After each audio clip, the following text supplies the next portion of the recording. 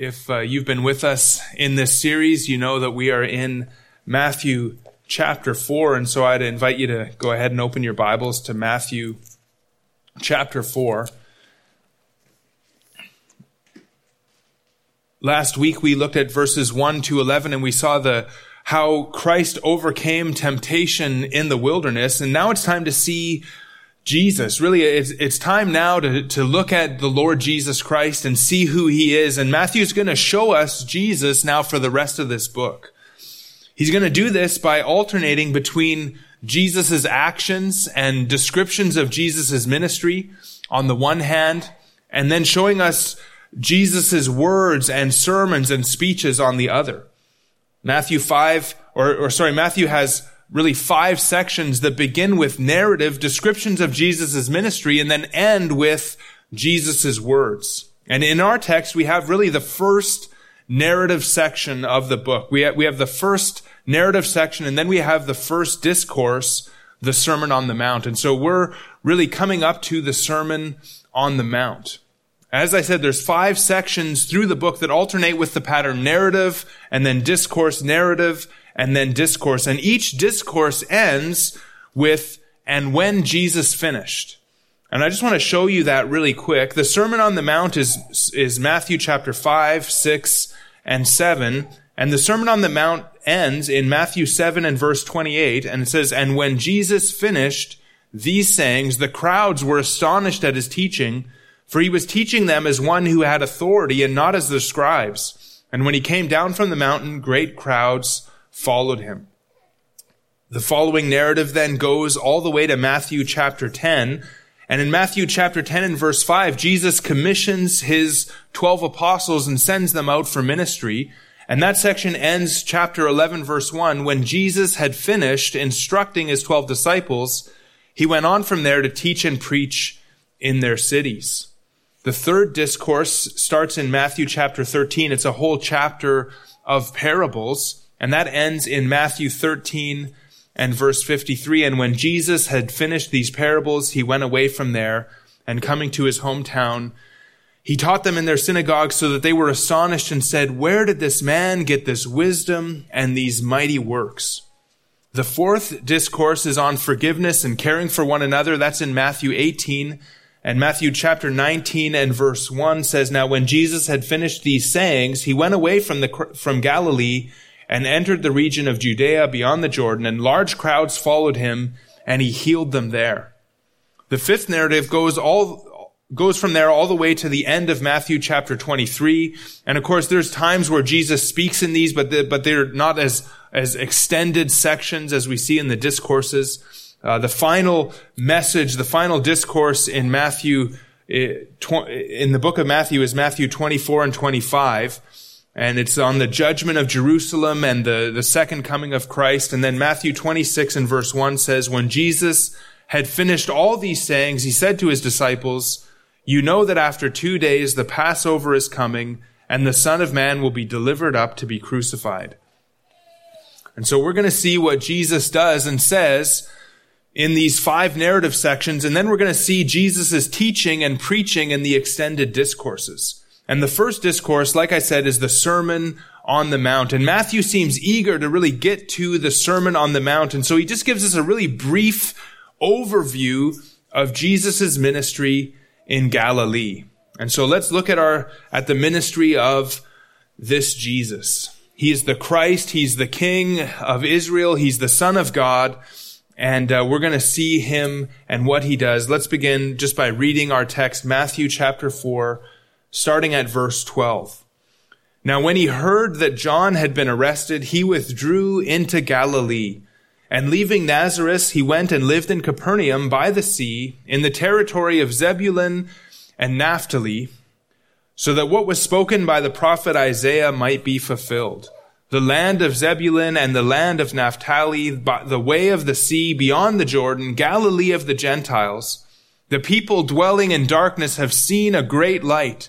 And for those dwelling in the region and shadow of death, on them a light has dawned."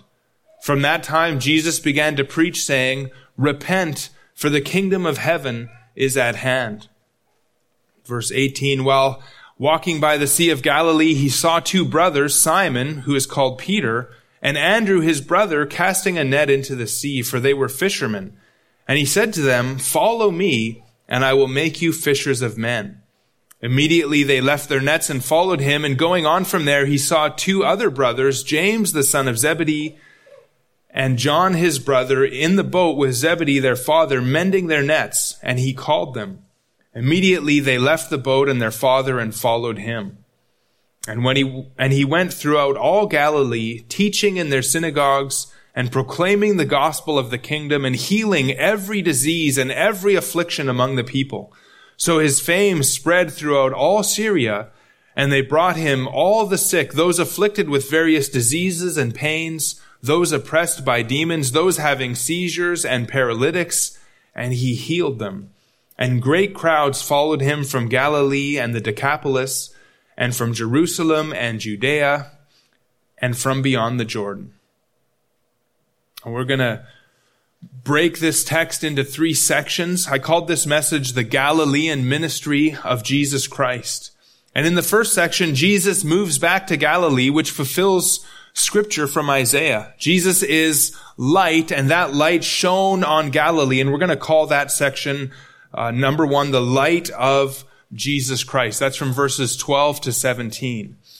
And then Jesus calls disciples to follow him in verses 18 to 22, and we're going to call that the call of Jesus Christ. Again, verses 18 to 22. And then finally, we'll see in verses 23 to 25, Jesus' ministry in Galilee, a little overview of his ministry, and we'll just simply call that the ministry of Jesus Christ. And so let's begin this morning then and see, number 1, the light of Jesus Christ in verses 12 to 17.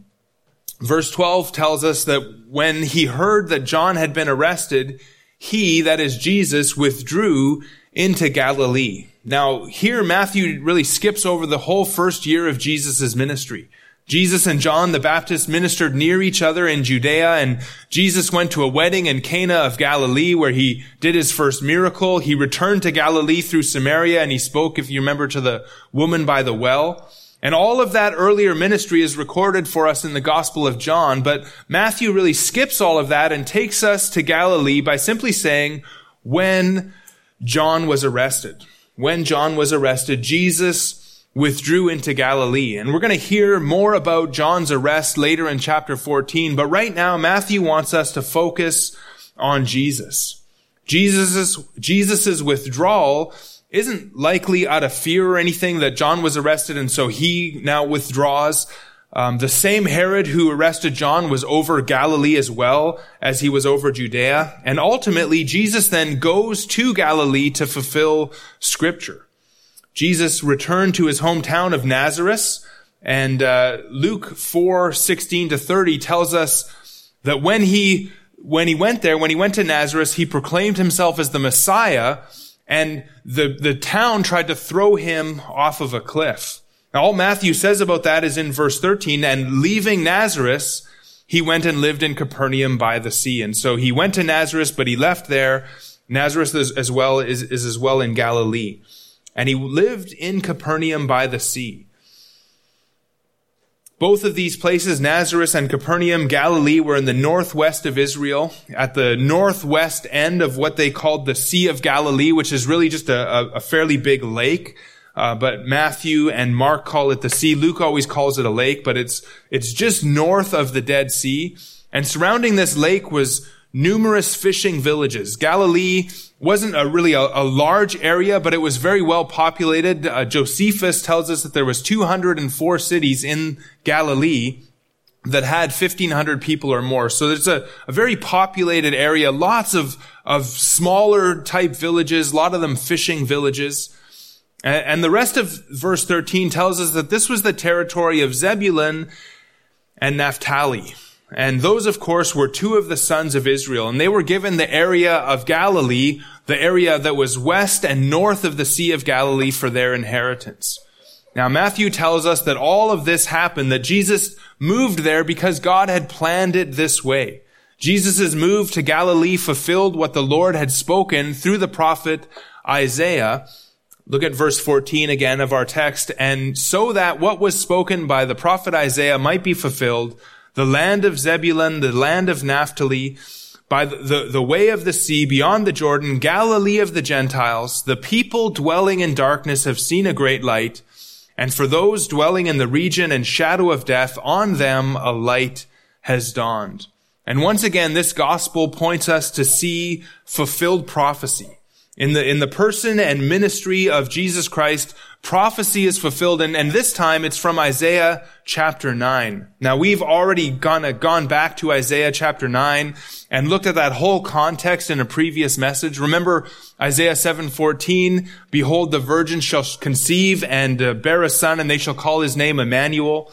Isaiah 9:6, just a few verses after this quote from Isaiah 9:1 and 2, Isaiah 9:6 says this, for to us a child is born, to us a son is given, and the government shall be upon his shoulder, and his name shall be called Wonderful Counselor, Mighty God, Everlasting Father, Prince of Peace. Of the increase of his government and of peace there will be no end, and on the throne of David and over his kingdom to establish it and uphold it with justice and with righteousness from this time forth and forevermore. The zeal of the Lord of hosts will do this. Isaiah predicted that the people of Zebulun and Naphtali would see a great light.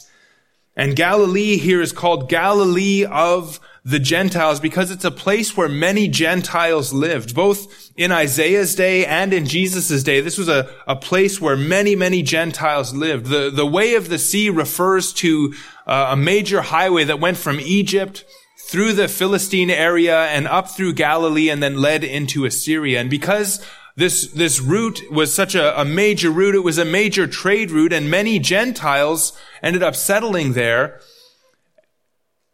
And so Galilee was also in this, because it was on this highway, it was one of the first places that was taken and deported to Assyria when the king of Assyria conquered Israel. And so the Jews in Judah and Jerusalem looked down on the whole area, calling it Galilee of the Gentiles because of the Gentile influence there. And the Gentile influence made it a very dark place. They were people dwelling in darkness under the shadow of death. To the Jews in Jerusalem, the darkness of the Galileans made them undesirable. They didn't want to minister there. They didn't want to contaminate themselves. And so they didn't interact with those people if at all possible. But Jesus was exactly the opposite of the religious leaders. For him, the darkness was the perfect place to shine his light.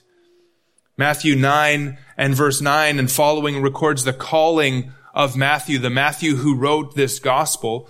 Matthew was a tax collector and he lived in Capernaum, and Jesus then ate at Matthew's house, and many tax collectors and sinners came and ate with Jesus and his disciples. Matthew 9:11 says, when the Pharisees saw this, they said to his disciples, why does your teacher eat with tax collectors and sinners? But when he heard it, he said, those who are well have no need of a physician, but those who are sick. Go and learn what this means. I desire mercy and not sacrifice, for I came not to call the righteous, but sinners. Jesus came to call sinners to himself. He came to reach those in darkness and bring them to his light. Throughout Scripture, darkness is a metaphor for ignorance of the mind, for a blind mind that cannot see, or for a hard heart. And this intellectual darkness leads to moral darkness. Lack of understanding results in a lack of righteousness. Ephesians 4:17 tells believers not to live like the Gentiles. Paul says they are darkened in their understanding. Chapter 4:18. And such darkness leads to sensuality and impurity. Ephesians 4:19. Ephesians 1 and verse 18 describes salvation as having the eyes of your heart enlightened. In Acts chapter 26 and verse 18, Paul's mission is described as opening the eyes of the Gentiles so that they may turn from darkness to light and from the power of Satan to God, that they may receive forgiveness of sins and a place among those who are sanctified by faith in me. And so darkness is connected with the power of Satan. And turning from that darkness is turning to God, or turning to the light for the forgiveness of one's sins. When someone is in the darkness of sin, they want to hide their sin in the dark. They want to cover their sin. They want to conceal their sin. But when someone turns to the Lord, they confess their sins. They uncover their sins and they bring their sins to the light, and their sins are forgiven. John 3:19 says, "This is the judgment. The light has come into the world, and people loved the darkness rather than the light because their works were evil. For everyone who does wicked things hates the light and does not come to the light lest his works should be exposed. But whoever does what is true comes to the light so that it may be clearly seen that his works have been carried out in God." Jesus is the light of the world. But people loved darkness and they refused to come to him. They refused to come to the light. They would not forsake their sins. They did not want their sins to be exposed. But others did come to the light and they forsook their sins. And now, according to John, their works are done in God. Now, Paul described this salvation like this in 2 Corinthians 4 and verse 6. He says, "For God, who said, 'Let light shine out of darkness,' has shone in our hearts to give the light of the knowledge of the glory of God in the face of Jesus Christ." Before that, he said of a group of people that he called the perishing, or those who are perishing, he said, this is 2 Corinthians 4:4, "In their case, the God of this world," small g, God of this world, that is referring to Satan, "the God of this world has blinded the minds of the unbelievers to keep them from seeing the light of the gospel of the glory of Christ, who is the image of God." Blindness is spiritual darkness that keeps someone from seeing the light of Jesus Christ. And in salvation, God calls us out of this darkness, and now we see. 1 Peter 2:9 says, "You are a chosen race, a royal priesthood, a holy nation, a people for his own possession, that you may proclaim the excellencies of him who called you out of darkness into his marvelous light." God is here called the one who called you out of darkness. We were called out so that we might proclaim his excellencies, which we now see in the light of his salvation. And so it's no surprise that Matthew tells us that when Jesus came to Galilee, the people saw a great light. Jesus called himself the light of the world. John 8 and verse 12, Jesus spoke to them saying, "I am the light of the world. Whoever follows me will not walk in darkness, but have the light of life." John 9 and verse 5, "As long as I am in the world," Jesus said, "I am the light of the world." And again, John 12 and verse 46, "I have come into the world as light, so that whoever believes in me may not remain in darkness." And even the Old Testament predicted that Christ would be a light to the world, not only in Isaiah 9, 1 and 2, which was quoted in our passage, but listen to Isaiah 42 and verse 6. This is Yahweh speaking to the Messiah. Isaiah 42:6.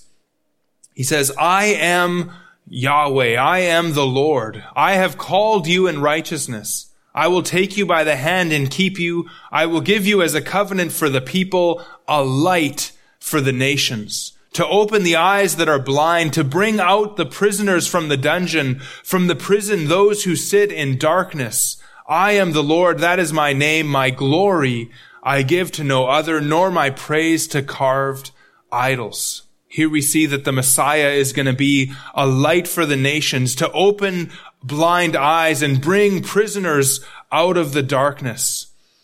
Isaiah 49 and verse 6, Yahweh says to the Messiah again, "It is too light a thing that you should be my servant to raise up the tribes of Jacob and to bring back the preserved of Israel. I will make you as a light for the nations, that my salvation may reach to the ends of the earth."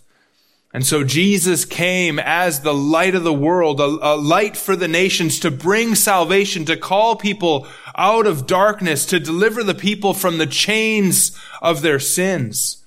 And his preaching ministry then is a part of that light. In verse 17 of our text, he calls the people to repent. Verse 17, "For from that time Jesus began to preach, saying, 'Repent, for the kingdom of heaven is at hand.'" Jesus' message was the same as that of John the Baptist. He called the nation to repent, to turn away from the sin,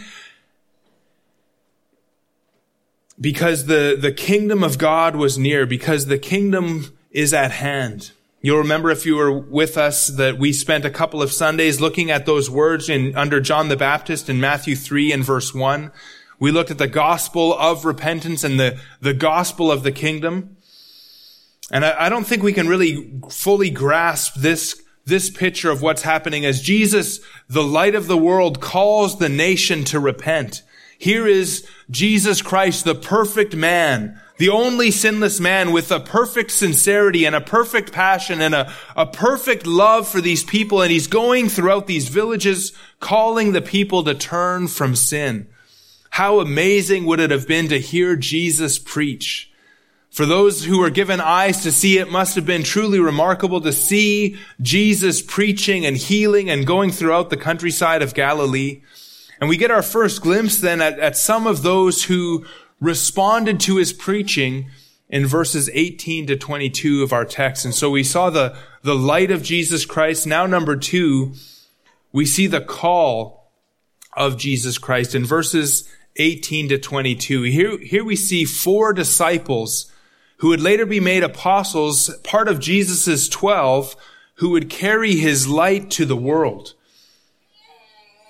And we see how they responded to his call in this text. Jesus had already met some of these men in Judea when he was with John the Baptist ministering earlier, but Matthew doesn't focus on that. We could actually, let's go ahead and just see that, though, in the book of John, in John 1, starting at verse 28.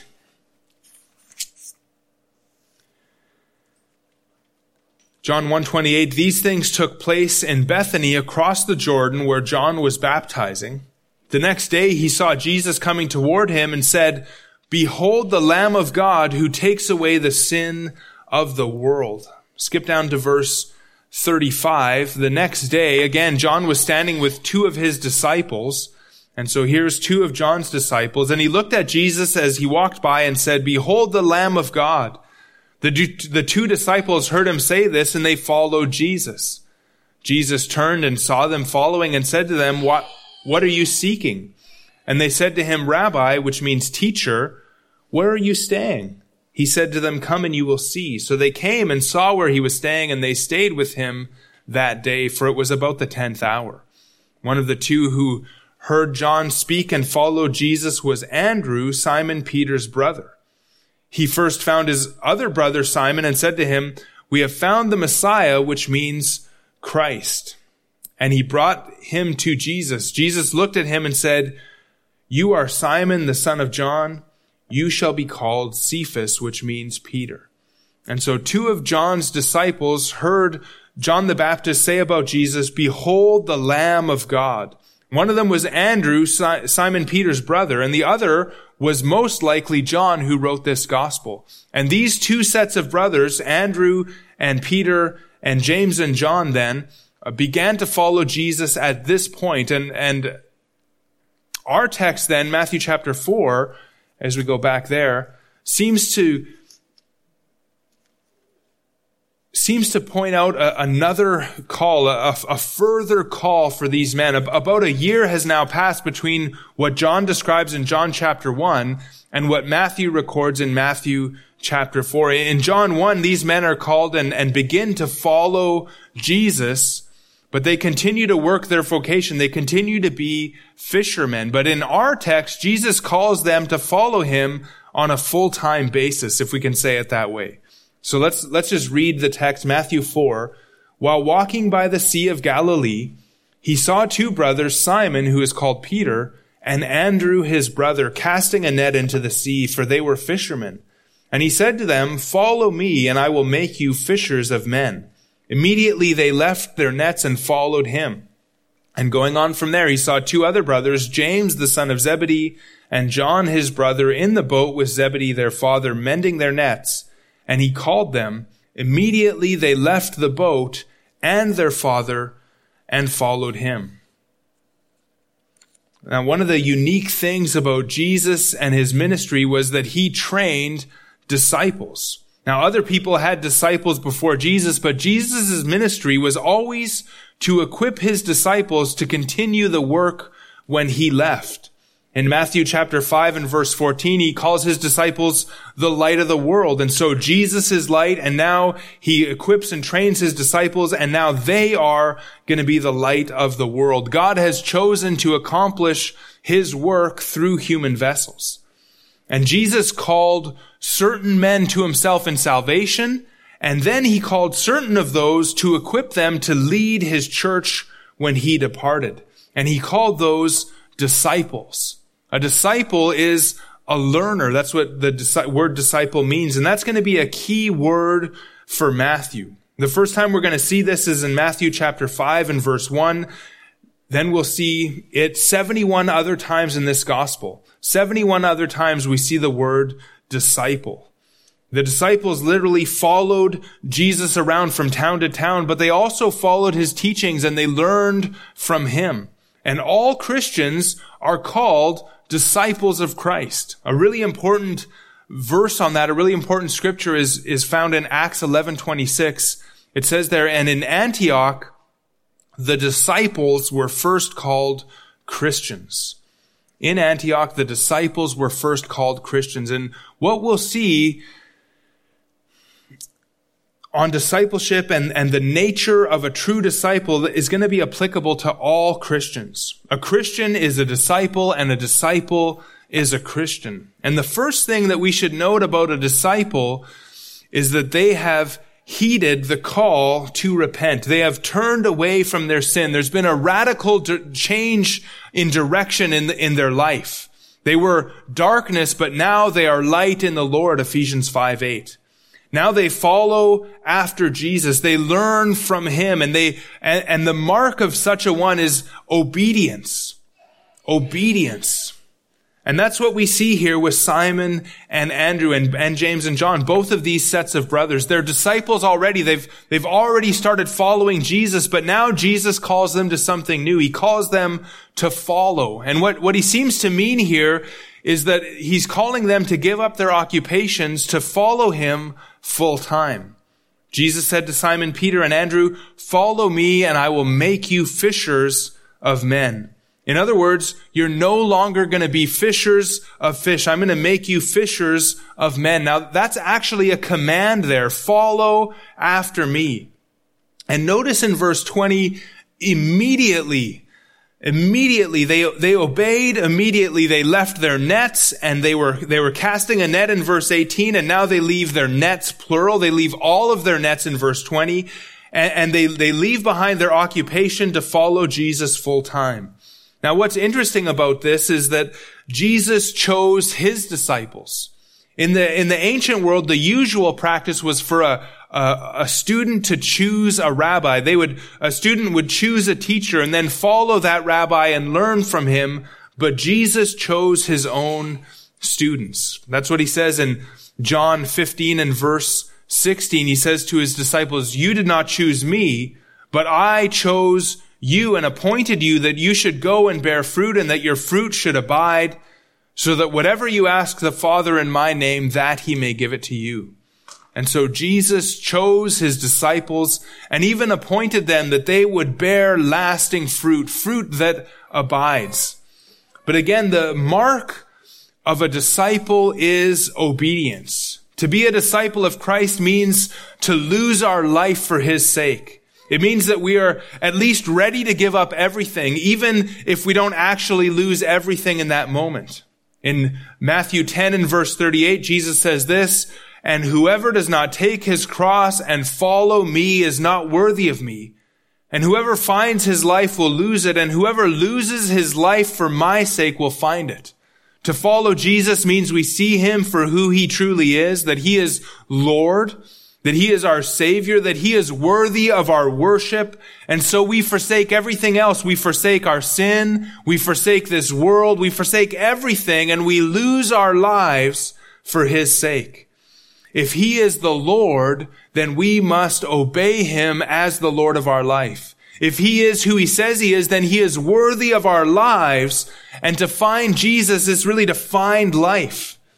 In Matthew 16 and verse 24, Jesus told his disciples, "If anyone would come after me, let him deny himself and take up his cross and follow me. For whoever would save his life will lose it, but whoever loses his life for my sake will find it. For what will it profit a man if he gains the whole world and forfeits his soul? Or what shall a man give in exchange for his soul?" We see that really the same thing with the sons of Zebedee. In verse 21 says that Jesus called them, and again, immediately they left the boat and their father, and they followed him. And throughout the book of Matthew, what we're going to see is that there's this recognition that following Christ could mean tension in the family. Christ is going to have first place or no place. If we put family above Christ, he says that we are not worthy of him. Matthew chapter 10 and verse 21 kind of explains this tension that happens in the family. Brother will deliver brother over to death, and a father his child, and children will rise against their parents and have them put to death. And you will be hated by all for my name's sake, but the one who endures to the end will be saved. When they persecute you in one town, flee to the next. Matthew 10 and verse 34, Jesus says, "Do not think that I have come to bring peace on earth. I have not come to bring peace, but a sword. For I have come to set a man against his father, and a daughter against her mother, and a daughter-in-law against her mother-in-law, and a person's enemies will be those of his own household. Whoever loves father or mother more than me is not worthy of me, and whoever loves son or daughter more than me is not worthy of me." In Matthew chapter 19 and verse 27, Peter says to the Lord, "We have left everything and followed you." And in verse 29, Jesus says, "And everyone who has left houses or brothers or sisters or father or mother or children or lands for my name's sake will receive 100-fold and inherit eternal life." And so there's this recognition throughout the book of Matthew that a disciple might have to leave their family behind. The unsaved will persecute the saved. Those who are committed to Christ will acknowledge that serving God must come before pleasing men. Even among their own families, serving God must come first. Jesus Christ must have first place or no place. And I know that many of you have felt the tensions with your own families, and all that I know how to say to you is that Christ is worthy even of the loss and persecution of family. Now, the balance to all this, and Matthew brings this out as well, is that we don't forsake our families. We're to care for our families. We're to provide for our families. Zebedee could hire, and actually did have hired men to work with him, but we don't forsake our families. But if our families forsake us because we follow after Christ and we put him first, we're called to bear it for Jesus' sake. And so discipleship, to be a Christian, really means to obey whatever the cost, to follow after Jesus whatever the cost. And certain disciples may even be called to switch vocations to serve Jesus Christ. And whatever we do, the heart of discipleship is this, is that our lives are lived for the Lord as worship to him. This is what we're called to, and as difficult as it may be, at times we should never forget that serving Jesus Christ is our highest privilege. That worship fuels obedience so that it's a joy to be able to serve one as worthy as our Savior. We're not to be like those who give up sin reluctantly out of a fear of hell, but we are those who live for God joyfully out of a love for him. And so what a privilege it would be for Simon and Andrew, James and John to be called to play a part with Jesus in his work. As Jesus calls them to leave their occupations and follow after him, what a privilege it was for them to serve the Lord Jesus Christ. And the same privilege is ours, whatever our role is in the body of Christ, the same privilege is ours as disciples to live for our Lord Jesus Christ. And so that was the call of Jesus Christ, a call to not only repent and turn from sin, but a call to follow after Jesus, a call to obey him, a call to live for his sake. And now thirdly, we see the ministry of Jesus Christ in verses 23 to 25. the ministry of Jesus Christ.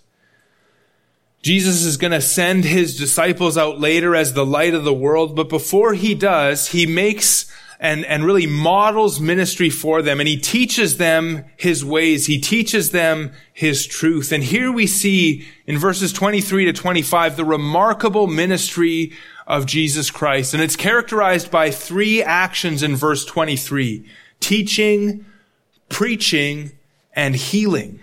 Teaching, preaching, and healing. Here is the light of the world letting his light shine. Verse 23, and he went throughout all Galilee, teaching in their synagogues and proclaiming the gospel of the kingdom and healing every disease and every affliction among the people.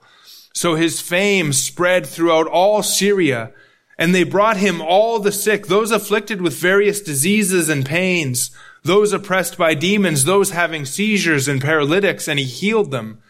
And great crowds followed him from Galilee and the Decapolis and from Jerusalem and Judea and from beyond the Jordan. Jesus lived in Capernaum, as we saw in verse 13, but he ministered throughout all Galilee. He went from village to village, teaching, proclaiming, and healing.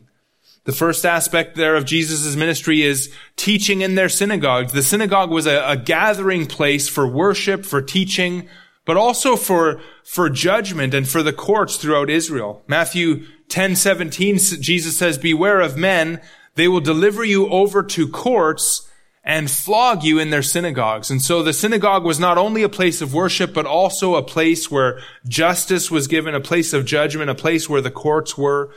And traveling rabbis, which is teachers, would often be asked to teach from the Old Testament when they came to a synagogue. Teaching is a very general word. It just simply means to teach, to instruct in any and every setting. And Jesus was the ultimate teacher.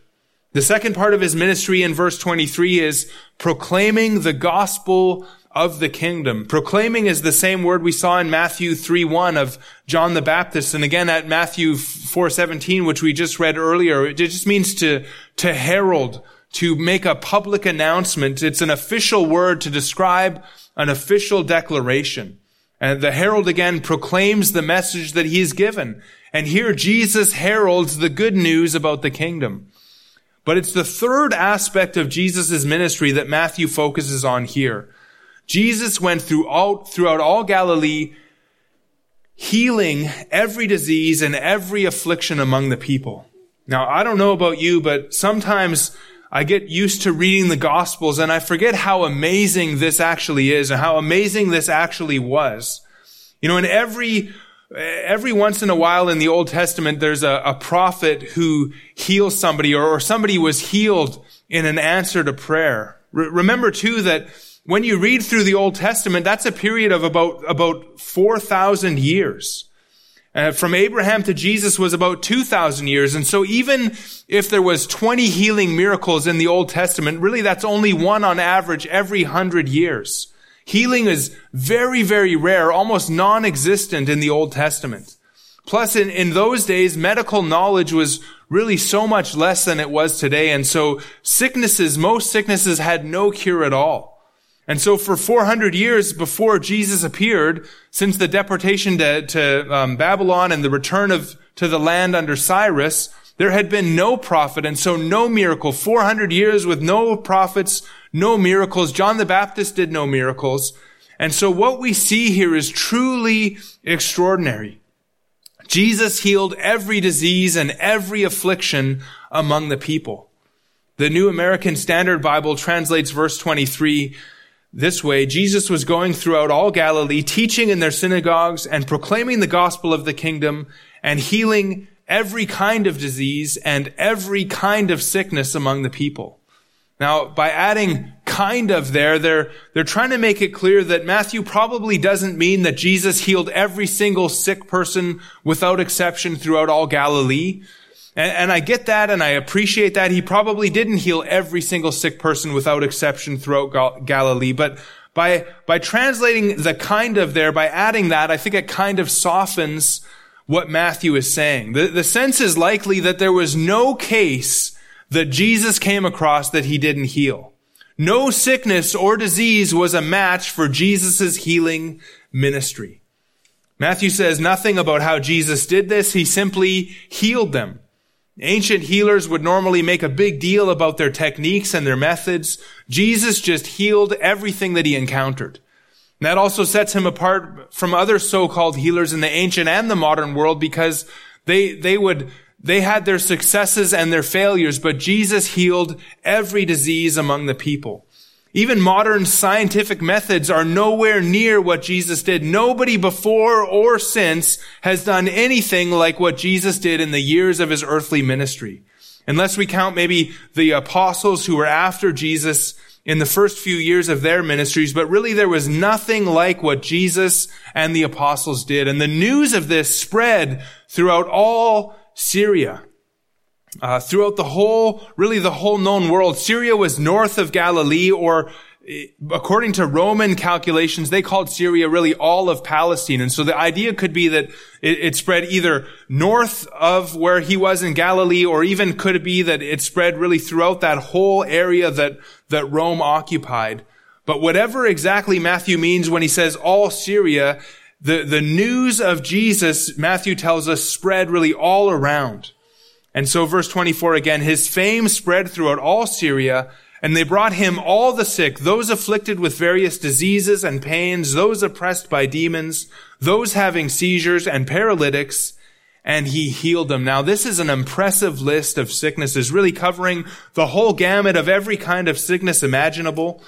All those who were sick is literally those who had it badly. And then we have those with manifold or various diseases. That's the same word that we saw in verse 23, but now it's in the plural. There's various kinds of diseases. The next word is translated pains, and it's a super strong word that was used of torture. And so these people are surrounded or constrained with torturous pains. Then we have demoniacs, or the demonized, people oppressed or possessed by demons. Jesus healed them. Then it says those having seizures. It's sometimes translated epileptics, and it's literally those who are moonstruck, those who are what we would maybe call in our day lunatics. The word lunar and lunatics, these are moonstruck people, and whatever this sickness exactly was, the ancient world thought that it was influenced by the cycles of the moon. The final item in Matthew's list is paralytics, which included all kinds of conditions which made people lame or immobile. And for the vast majority of these, there was no cure in Jesus' day. Note again in verse 24 at the end there, it says, he healed them. And in all the cases recorded in the New Testament of Jesus' healings, we see that they were instantaneous, that they were miraculous, that they were complete. That is, the entire condition was cured, healed, or removed, never to come back again. And they were visible for those present. They were undeniable miracles that even Jesus' enemies could not deny that he healed people and that he did the miracles that he did. And that is totally unlike the so-called faith healers of today.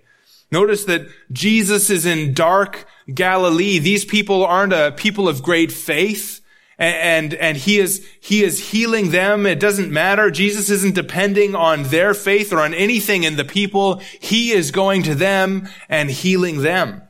And during the approximate 3 years of Jesus' public ministry, Jesus would have virtually eradicated sickness in the entire area where he ministered. And so what Jesus did is unlike anything that we've ever seen in history past or even among the so-called faith healers of today. Jesus is doing real, actual, powerful miracles by the power of God. And what he's really doing then is he's bringing kingdom-like conditions to the land of Israel. In verse 25, it tells us that great crowds followed him from Galilee and the Decapolis and from Jerusalem and Judea and from beyond the Jordan. Really, again, the whole surrounding area. Now, sometimes in the book of Matthew, the crowds are positive. Sometimes they're more hostile, but they're not the same as the disciples. These people may follow him, but not in the same way that the disciples followed him. And so we've seen then the ministry of Jesus Christ. And so I want to ask you in closing, what is your response to Jesus Christ? We've seen his light in Galilee, a great light had dawned. We've seen his call, the nature of true discipleship, to follow him and obey him. Seeing his light, the believer lives for Christ. Worship motivates obedience. Jesus saves us and then he sends us out to serve him in the world. We've seen Jesus' ministry. He taught and heralded and healed the people.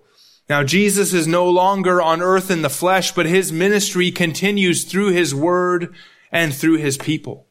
The miracles that Jesus and his first apostles did are not happening today. And sometime I'll spend some time explaining that and talking about that. But Jesus is working just as powerfully today to bring sinners to repentance. He is working through his word, shining light so that we can see who he is and know him. Maybe he is working in your heart today, showing you in greater ways who he is, opening your spiritual eyes to his glory. The message is the same now as it was then. Repent, turn from evil, and draw near to God through Jesus Christ. The call is the same as well. Follow him, obey his word, serve him by serving his church, by serving his people, and by evangelizing the lost. Jesus' ministry in Galilee is done, but his ministry through you might be just beginning. He's still calling people to follow after him. And so will you take his yoke upon you, learn from him, and be used by him in his mission in the world? If you would, then turn from your sin, listen to his teaching, heed the preaching of his word, grow in your knowledge of him, and then lose your life for his sake. This is the way that Jesus says we will find true life. Let's pray together. Father, we come to you and thank you for your word, for this passage that shows us Jesus Christ. Father, help us to see his light. Help us to heed his call. Help us to lose our lives for his sake, which we know is really for your glory, for our own good. Lord, help us to know this Jesus, to see him, and to serve him well. We pray in Jesus' name. I want to close with 1 Peter chapter 4, which seems like a fitting concluding benediction for us.